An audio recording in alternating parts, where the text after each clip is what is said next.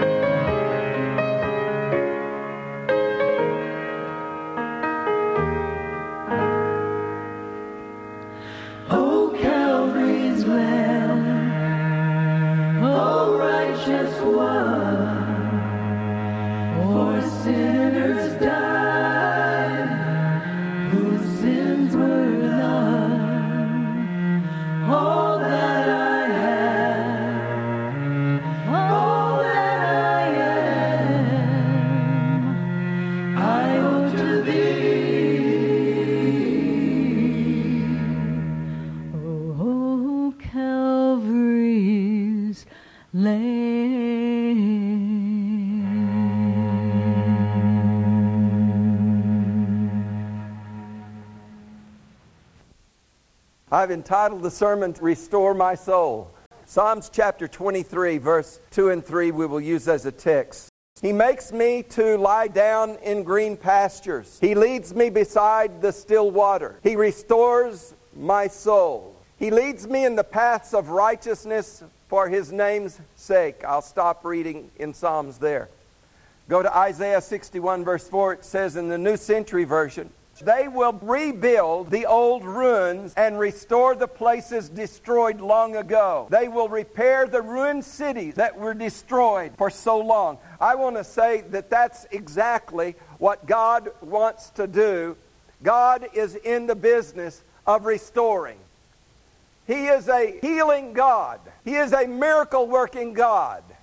He has powers to do things that are beyond your ability to even conceive that it's possible. that He can take a branch that has been broken off and restore it to vital life again is a miracle. But all things are possible with our God.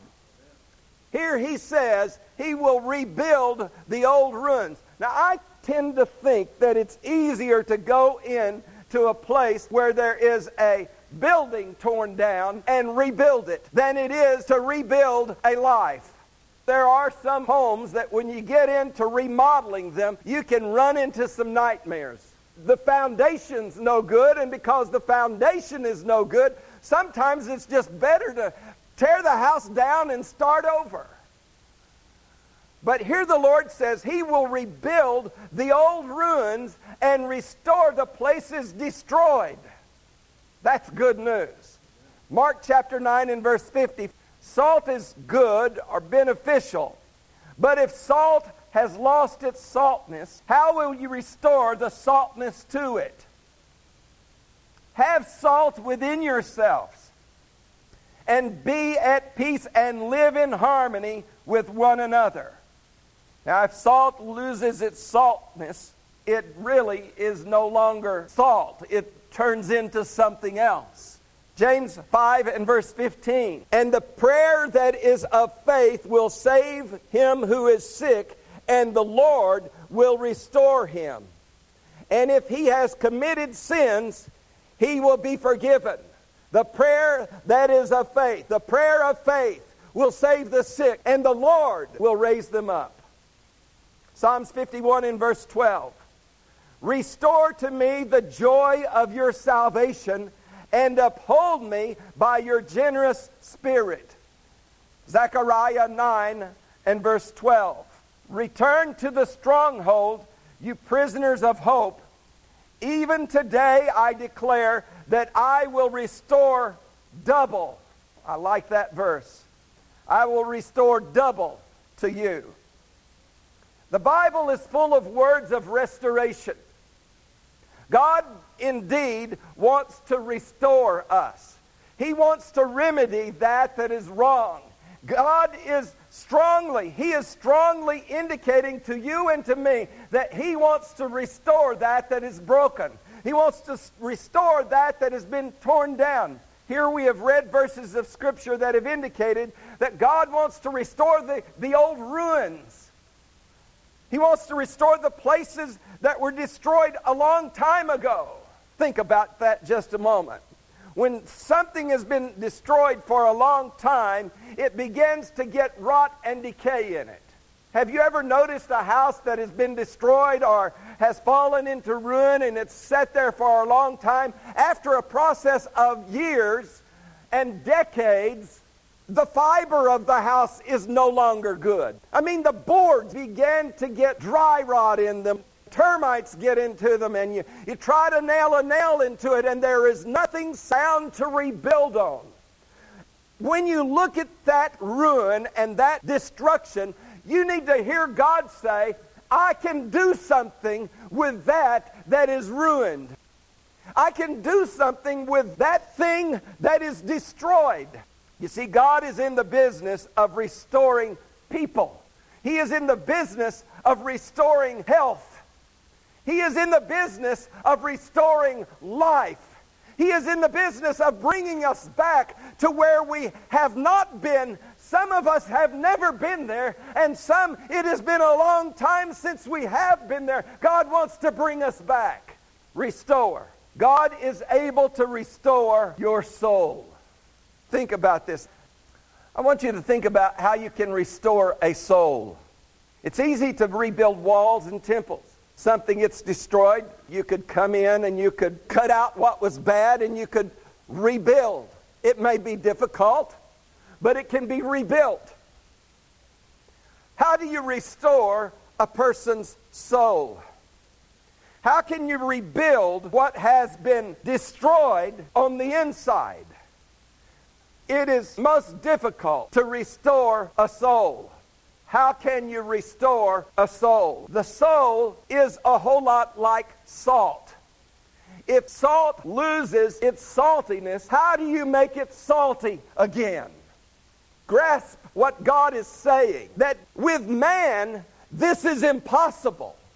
It is impossible to restore a soul that has reached a point of being destroyed, where that soul is ruined, where that soul is rotten. When there is no saltiness left in the soul, and it has reached a point where it has become bitter, or it has become something other than what God has created it to be, God is the only one who can restore the saltiness to us.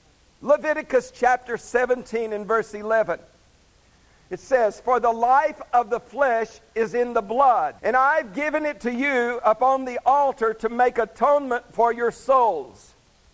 For it is the blood that makes atonement for the soul."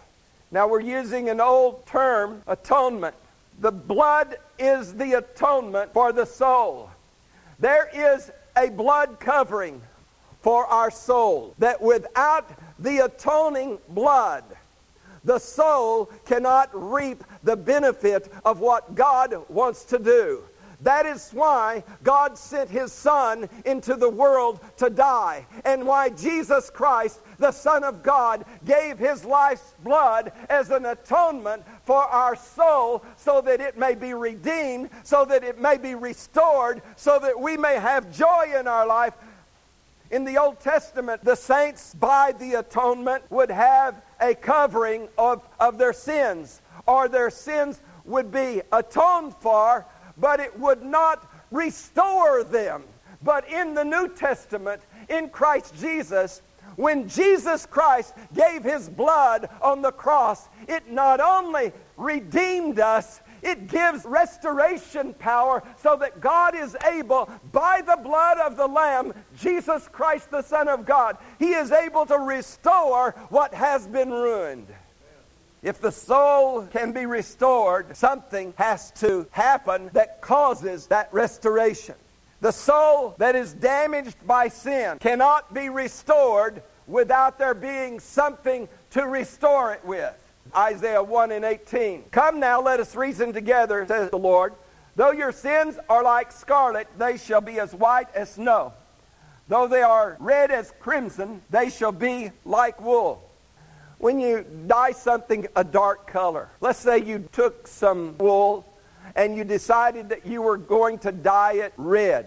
Let's say you are successful in getting that material that was once white, real crimson red. And after you did, you said, "I don't know what got into me, but I don't want it red. I want it white."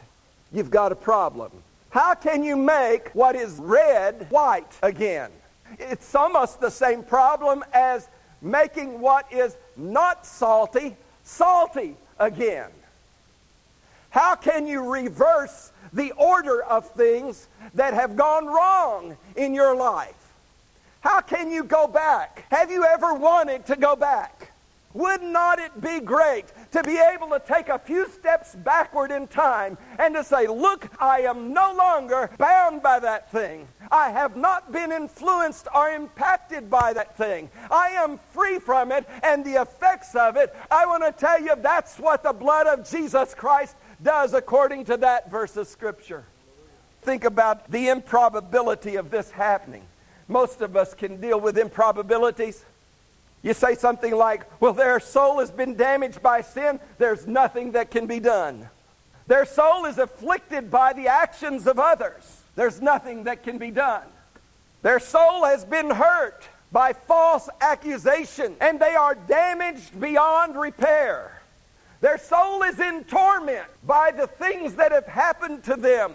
We might even say their soul is allured or attracted by vile allurements, things that have drawn them away and drawn them into things.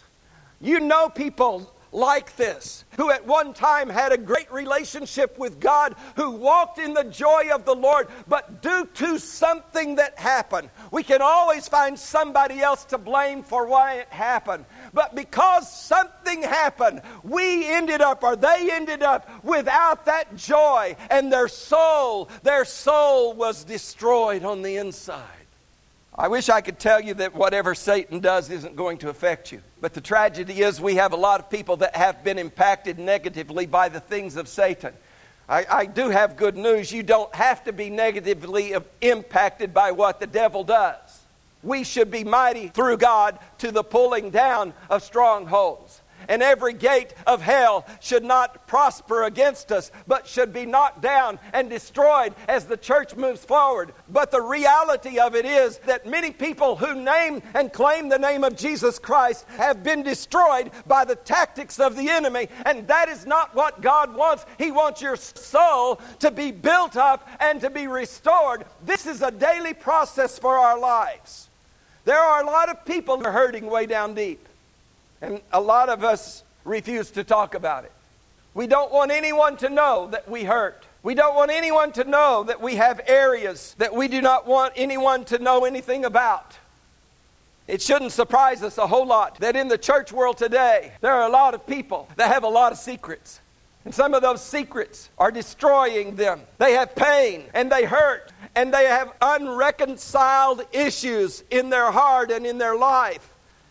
And there are a lot of people that don't even want God looking at those things because they don't want them brought up again. You know, sometimes we get them behind us. We think they are behind us, but we have never really got victory, and we've never really had God heal us. Our soul has not been restored. We are walking around and we say we survive, but we do not live in joy. We say that we're getting along, but the Holy Spirit's power is not on our life. We say that we are over it, but we are not living in the victory wherewith Christ has set us free. God wants to bring peace to your soul. He wants to bring healing to your soul. He wants to give you joy and contentment. He wants to give you His blessing. He wants to cause you to rejoice. He wants you to be able to do that even when the enemy of your soul is camped all around you. You are supposed to be able to go ahead and lift up your head and rejoice because the Lord restores my soul.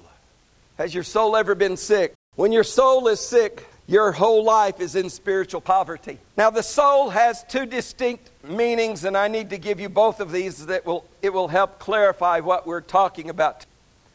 The soul is that which makes a human body alive. The usage of the word soul refers to life in the physical body. The best examples of this usage are in the passages of the New Testament where the Greek is translated life. Such as, for whoever desires to save his life or soul will lose it. Jesus declared, but whoever loses his life or soul for my sake and the gospel's will save it. For what will it profit a man if he gains the whole world and loses his own soul? The idea is also represented in the Old Testament. For example, the soul of a dying person departed at death, Genesis 35 and verse 18. The prophet Elijah stretched himself upon the dead child 3 times, and he prayed that God would let the child's soul return back to him, and he came alive. Second, the word soul also refers to the inner life of a person or the seat of emotions in the center of human personality. The first use of the word soul in the Old Testament expresses this meaning in Genesis 2:7. And the Lord God formed man of the dust of the ground and breathed into his nostrils the breath of life, and man became a living soul or a living being. This means more than physical life. It means that this person is a living soul or a person, a human being, one distinct from all of the other animals. He is a living soul. The soul is described in this sense as the seat of emotions and desires. This is where we get our desire for food, Deuteronomy 12. The desire of love, Solomon 1. The soul longs for God, Psalm 63. The soul rejoices, Psalms 86. The soul knows, Psalms 139. The soul has memory, Lamentations 3:20. In the New Testament, Jesus said his soul was exceedingly sorrowful. Mary, the mother of Jesus, proclaimed that her soul magnified the Lord. John prayed that Gaius would prosper in all things and be in health, even as his soul would prosper. Your soul can be wounded. Your soul can be damaged. Your soul can be sick. Your soul can be drained. Your soul can be exhausted. You can have a depleted energy in your soul. And when your soul is worn out and worn down, friends, it is hard for you to be resilient and kick back when things happen. Restore my soul. How can the soul be restored? Healing for your soul requires you taking action. Psalms 23, verse 1. The Lord is my shepherd, I shall not want. He makes me to lie down in green pastures. He leads me beside the still waters. He restores my soul. He leads me in the paths of righteousness for His name's sake. He wants to get us to this place where He doesn't have to say, sit down there, but where he just says, come with me, and I will restore you. And your heart says, where you lead me, I will follow. It's difficult for the church to be forced into anything. When you try to get a 3-year-old to do something that they don't want to do, even a 3-year-old can put up such an argument. You just say, go ahead, have your way. Do you know that the Holy Spirit is gentle and tender and easily grieved? Here is what God wants to do. He wants to quietly lead us to waters of restoration. You see, He's tenderly calling. Don't forget that old song. He's tenderly calling. He's softly and tenderly calling. Is your ear tuned to hear His voice? He's waiting by the wells of salvation and His grace, where He will restore your soul and He will build you up. But you must stop resisting against Him and stop rebelling against His voice and start listening to what He wants to do with you. And if you will, friends, God will bring you in to places where your soul will rejoice in the Lord. This is where mercy is poured out. I need all of the mercy I can get. I need all of the grace that I can get. I need all of God's goodness I can get. My soul has been through a lot in this life. It has been emotionally drained by the circumstances and the adventures of life. I don't know about you. My soul needs refreshing in the Lord. I need to be renewed in the presence of my God. He is a soul restorer. Has your soul been hurting? How do you know if your soul is hurting? You tired of the routine? Have you just accustomed yourself to the routine of religion and you need something more, but you don't know what more it is? Get over trying to tell God what to do and stop telling Him, no, that isn't where I want to sit. That's right in the middle of my enemies. This doesn't look like where you will restore my soul. God works in ways that are strange to us. How He can restore us in the places that He chooses to restore us, but He does in the midst of our enemies when they are encamped all around us, when they're in battle array. God sets us down in the valley and He says, you're exposed. They can come at you anyway. They can get to you anytime, but I'm going to restore your soul. So here comes the Holy Spirit to you. Come, Holy Spirit. Do you know that the Holy Spirit has the key to unlock all of the untold riches of God's grace and favor and goodness? And He's prepared right now, this very moment, He's prepared to unlock for you blessings that you cannot even imagine. He's able to bring to you fountains of living water. Before you do anything else, before you go anywhere else, before you look for the answer anywhere else, you've got to come to the Lord believing that He's going to do something for you right where you are. I know it's difficult. I've said it myself many times, Lord, if you just change the environment just a little bit, it would help. He says, I don't need to change the environment to do what I do. Lord, if you just change the locality a little bit, lift me up above the shadows. Before God will do anything with you, He's going to have you confront those things that have damaged your soul. God is not going to force you to even look at those ugly things that have happened. We don't want to bring any of them up in our life. But some of them have ruined us. And we have been ruined for a long time. He'll bring you back to face them. And He'll say, see, this wall's torn down. And He'll say, this is bad, but see what I can do. God will never show you how bad it is unless He is ready to make it better. So when God comes and He says, like He did to the woman that was a cripple who could not stretch her arm out, He told her, stand up here in the midst of all of these people and let's see that arm. And He says, now, stretch it out. And she says, never done that before. That's a first. Wow. Can we do that again? Oh, God is able to do something in you that's never been done before. Most of the time, I have found this to be true. Before He's going to heal you, He brings right into your face, real close up, almost obtrusive, intrusive. It gets so close that it looks like, oh, there is no way, there is no answer. There is nothing that can be done about this. And God says, that's right where I want you. I got you. I got you now. Now, where you can do nothing, you have no answer. Watch me. They're standing at the Red Sea. They're closed in. They're hemmed in. But the Lord says, follow me. And here He goes. We've never walked in water before. But they had to take a step. And the answer starts coming.